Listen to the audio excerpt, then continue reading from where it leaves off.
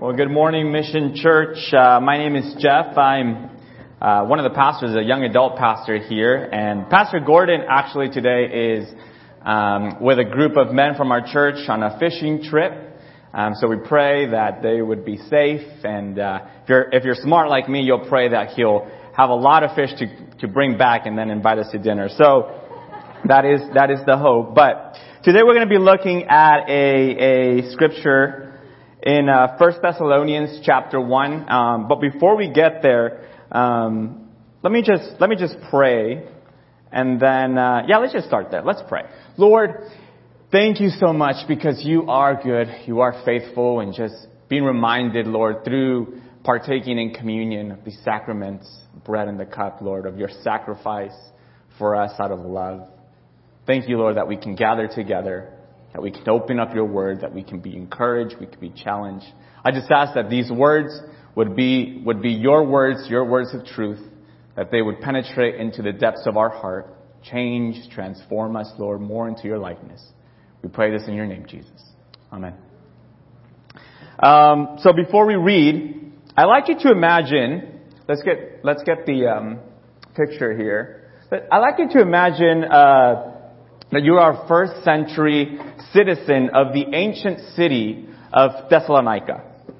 It's a beautiful city right on the Aegean Sea. It's temperate, warm climate, beautiful beaches, much like San Diego. But at this time, it's a thriving trade center, booming business, entertainment, plenty of money. But it's also replete with gods and goddesses, Egyptian gods, Greco-Roman gods, Zeus, and all of his friends. In the middle of the city, there's a temple to Caesar, the emperor of Rome. And you're required to regularly go and pledge your allegiance to Caesar and to the empire. And idolatry was just woven into your everyday life. It wasn't like today when we compartmentalize our life, right? We have, our spiritual life and our work life and our family life. And in the ancient world, it was all mashed together. Business was done in the temples, right? If you had to make a business deal, you go to the temple, you talk it out, you make a sacrifice to your God of choice. You shook hands in front of the gods for them to bless your deal, your business. If you're on a business trip, maybe, the first thing that you go as you arrive a city is go to the temple. You make a sacrifice for that God to keep you safe and to bless your business. If you wanted to start a family, you visit the temple of Aphrodite and the goddess of fertility and sexuality and love, and you would pray and offer a sacrifice. If you were sick, the temple of Asclepius, god of modern medicine, right? We still have the staff that we relate to hospitals. But that's how life was done in the ancient world. Idolatry was just part of your daily life, your daily bread. But when you read Greek mythology, you realize that these gods, they're not the kindest beings, aren't they? They're volatile, capricious, they were jealous, violent at times, insecure. So people live with fear of them. They're always on edge, always trying to appease the gods. But one day, 3 men show up in your city, and it's a small enough town where, someone comes with a new idea or speaking something different, word gets around pretty quickly. But one of them is a Jewish rabbi who had become a follower of Jesus. His name was Paul. And he had 2 friends with him, Silas and Timothy. And they're telling this story about the world that is radically different from the one that you grew up with, the one that you believed. And they say, over all these gods that you have here, there is one creator God. And he stands over all of creation. He has no equal. And he is the God who created everything that exists. And all the other gods, they're a sham. They're just imposters. But this one true God, he's good. And he's marked by love. His love is actually so fierce that he became a human being. His name was Jesus. Just a few decades ago. In an obscure corner of the empire. In an oppressed nation. And there he lived and he died, but he actually rose from the dead again. And with that, he brought salvation and a new way of life for the whole world. And you listen to their message and something begins to draw you to it. You are drawn to these three men. Something begins to happen in you. You sense something at work inside of you. And you suddenly realize that you actually believe this stuff. That you believe that He is this one, that there is this one true God, and that His Son, Jesus, is actually the world's true Lord. Not Zeus, not Caesar, but Jesus. And you abandon your idols and your gods and your goddesses, and you begin to worship this one true God.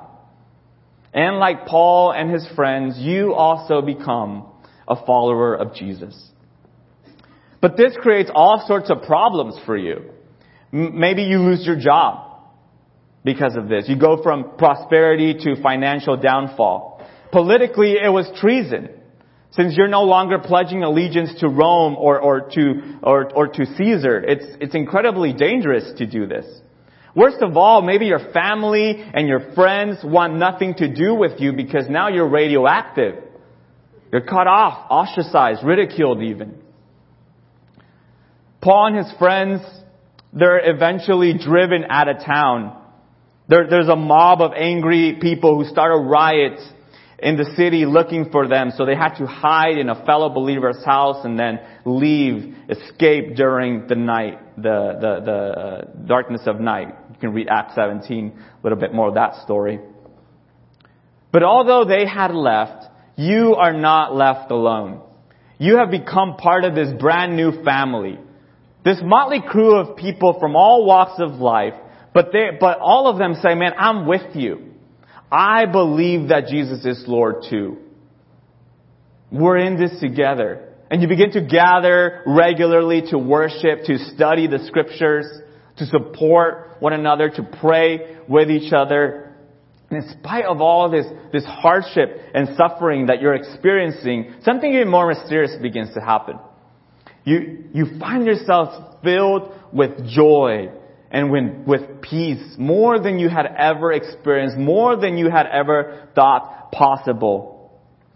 And one day, as you're gathered with this little church community in your city, you receive a letter from some very familiar people. And it's read out to the whole congregation there. And it says this: Paul, Silas, and Timothy, to the church of Thessalonians, in God the Father and the Lord Jesus Christ. Grace and peace to you. We always thank God for you and continually mention you in our prayers. We remember before our God, our Father, your work produced by faith, your labor prompted by love, and your endurance inspired by hope in our Lord Jesus Christ. For we know, brothers and sisters loved by God, that He has chosen you, because our gospel came to you not simply with words, but also with power, with the Holy Spirit and deep conviction. You know how we lived among you for your sake. You became imitators of us and of the Lord, for you welcomed the message in the midst of severe suffering with the joy given by the Holy Spirit. And so you became a model to all the believers in Macedonia and Achaia. The Lord's message rang out from you, not only in Macedonia and Achaia, but your faith in God has become known everywhere. Therefore, we do not need to say anything about it, for they themselves report what kind of reception you gave us. They tell how you turned to God from idols to serve the living and true God, to wait for His Son from heaven, whom He raised from the dead, Jesus, who rescues us from the coming wrath. Did you hear that? Verse 7 says, and you became a model to all the believers. This little Jesus community here had to become a model church. The kind of church that others would look to and say, man, have you heard? Have you seen what God is up to in Thessalonica? See, the thing is that Paul writes this letter to them only about a year after having been there to plant this church. A year before, a lot of these people were in Susa's temple. They hadn't even heard of Jesus of Nazareth. Now they are a model church that people are talking about for hundreds of miles away. How did this happen? Well, let's backtrack a bit and break this letter down.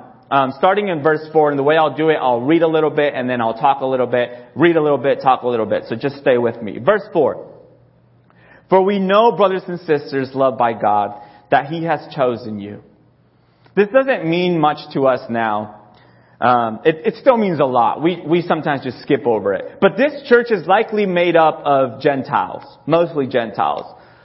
So the fact that Paul is using this language of being chosen by God, that's very interesting. The Jewish people, those are the people chosen by God. But now Paul is saying all of you are chosen by God, which is really good news. At least it is for me, and I think probably for most of you, because most of you are Gentiles. Verse 5. Because our gospel came to you. The gospel is the good news of God's work in Jesus, right? Through Jesus' life, His death on the cross, His resurrection, we who were once far away from God are now able to have life with Him. But it's also a deeply provocative message because it claims that Jesus is the true Lord and King. Not Caesar, not Zeus. The gospel says that through the power of the Holy Spirit, God is at work in our lives, in our church, in our world, and He's healing and He's transforming everything. And it also claims that one day Jesus will return. He will restore and make all things new.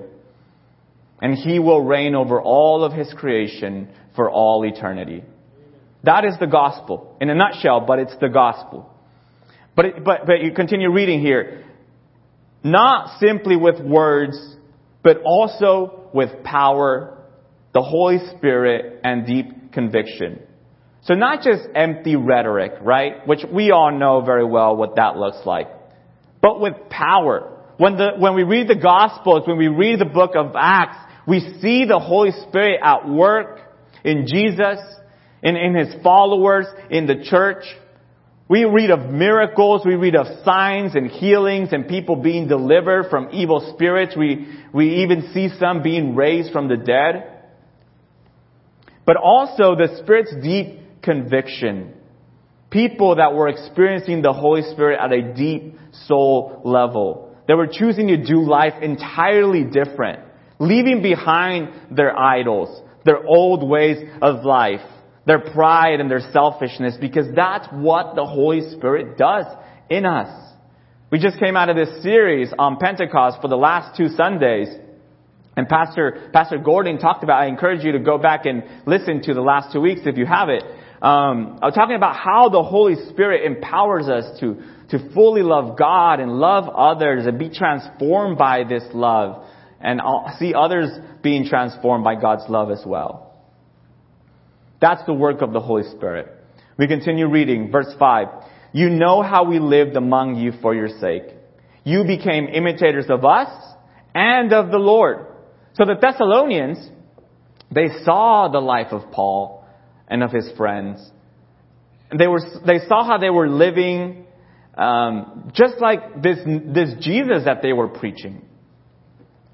The way they carried themselves, the ways that they were just filled with peace, with joy, the way that they treated other people, the way that they prayed, the way that they served the poor, the way that they lived holy and set apart lives for God. They were drawn to them. They learned from them. They began to imitate them. And in doing so, to imitate Jesus. They devoted themselves to this long and sometimes very difficult path of transformation. Because we know, especially those of you who have been following Jesus for a while, it's a lifelong journey. It doesn't just happen like that. I mean, the Holy Spirit can do anything, but it's usually a lifelong, intentional pursuit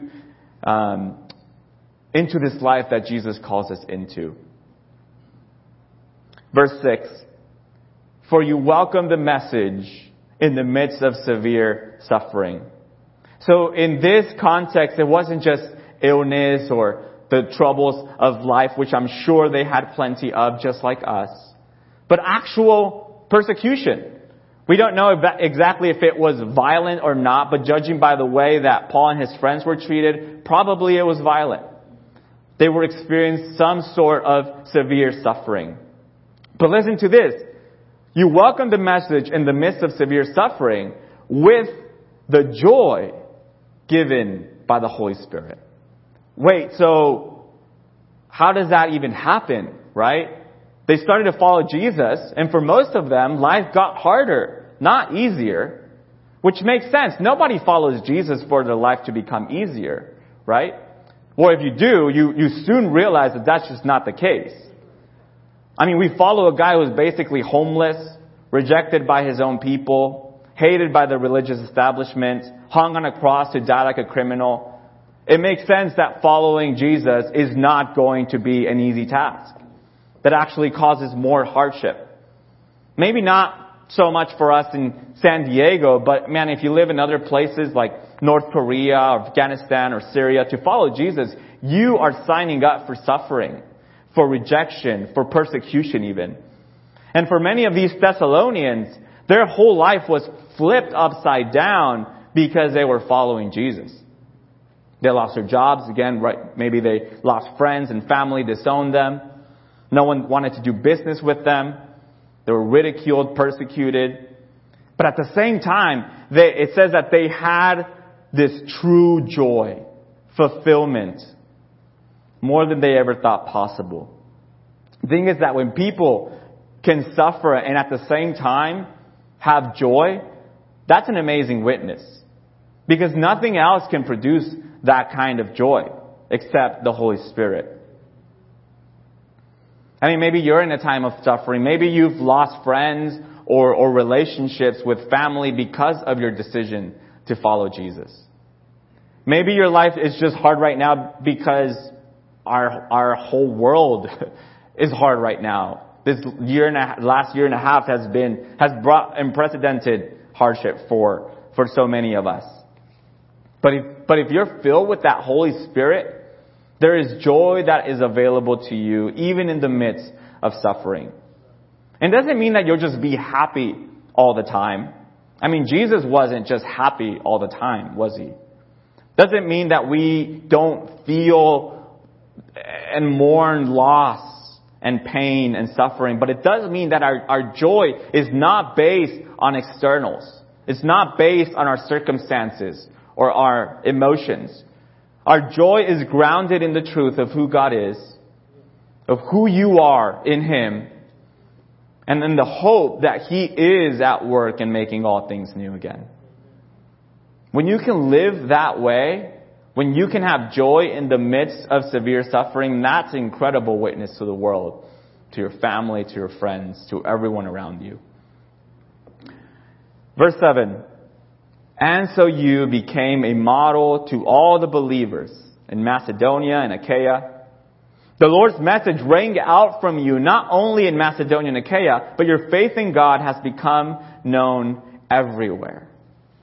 So it says rang out, like this loud noise that just rings out all over. Can you imagine all of San Diego and Tijuana and Orange County and LA, everywhere people are talking about you, amazed by you, how you're faithfully following Jesus, how you're actually living out this gospel, how you're filled with the Holy Spirit, how you're living in community, how you're serving the city around you, a model church for everyone around.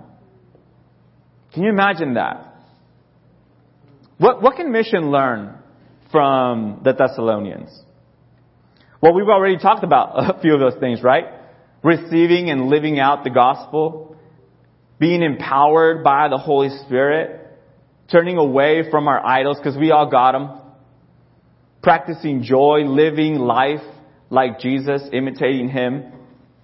But let's backtrack even a little bit more. And notice how Paul remembers the Thessalonians. Let's start in verse 2. As he greets them, he says, "We always thank God for you, and we continually mention you in our prayers. We remember before our God and Father your work produced by faith, your labor prompted by love, and your endurance inspired by hope in our Lord Jesus Christ." This is a trio of words used many times by Paul. It's hung up on every Christian mom's kitchen or living room. Faith, love, hope. Right? You know. It's somewhere in your house. It's the Christian equivalent of live, laugh, love. Right. So, 1 Corinthians 13, the love chapter, the one you probably heard at the last wedding you were at. It ends like this. "And now these three remain, faith, hope, and love. But the greatest of these is love." But the interesting thing is that when he writes to the Thessalonians, Paul joins these three words that he really loves with three other words. Faith with work, love with labor, and hope with endurance. Being so we'll look at each of these, but being a healthy, thriving church community, it doesn't just happen. It takes work. Right? Yes, it is through the power of the Holy Spirit, but it takes commitment. It takes people willing to put in the work. Not just the pastor, not just the staff, not just the board or ministry leaders, but every single member of the community, of the family. When you're part of a family, you share in the work, right? But you also enjoy the benefits of being part of the family.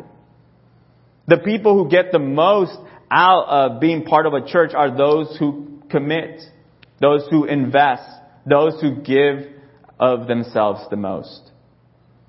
And it's because of our faith, because we believe about what we believe about who God is and what He's up to in and through the church, that we are willing to work hard, that we are willing to be a part of it.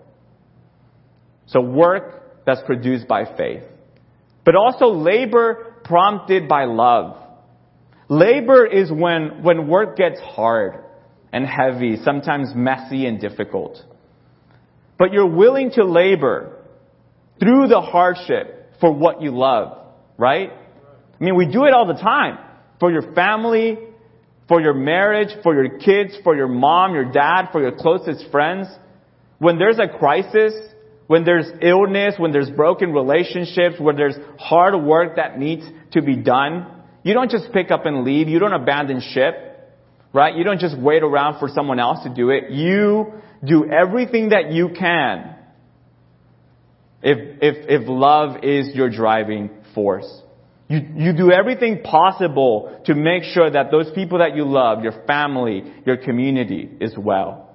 That's why our labor must be out of love and not out of obligation or guilt or people pleasing.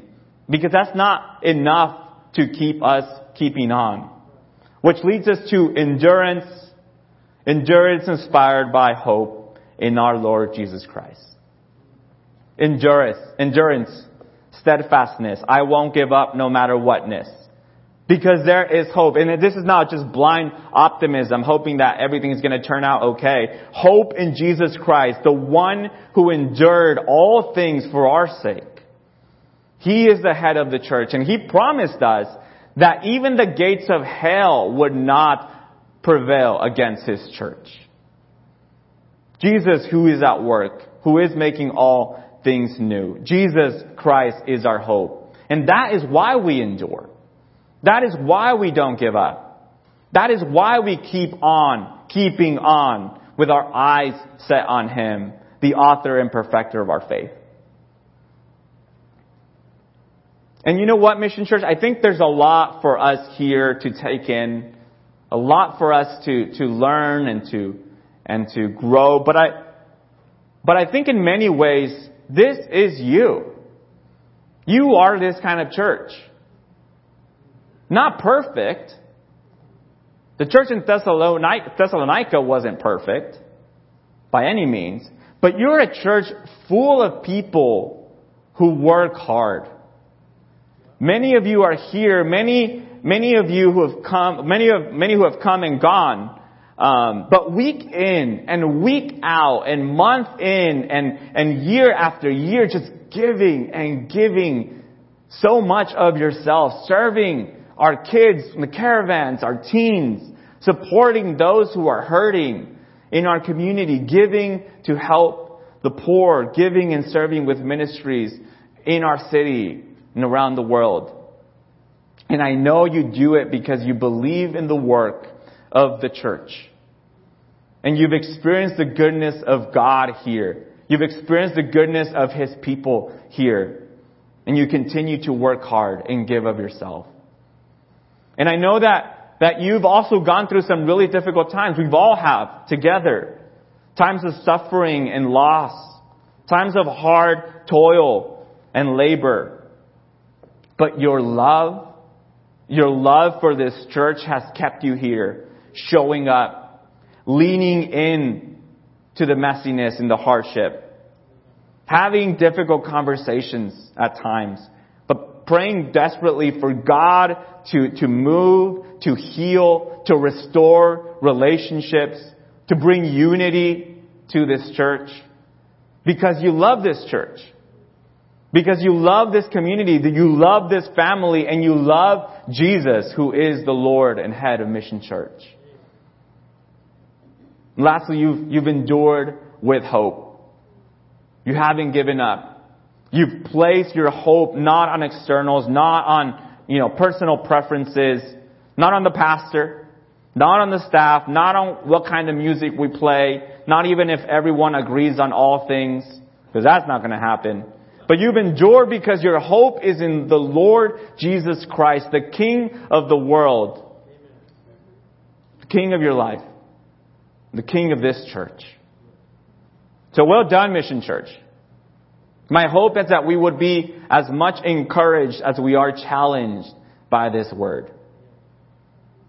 I'm excited to start this new series next week, Our Story, where we'll be hearing from many of your stories about how this church has been a home, has been a family, has been a place of healing maybe for you, maybe of transformation, of growth, a blessing.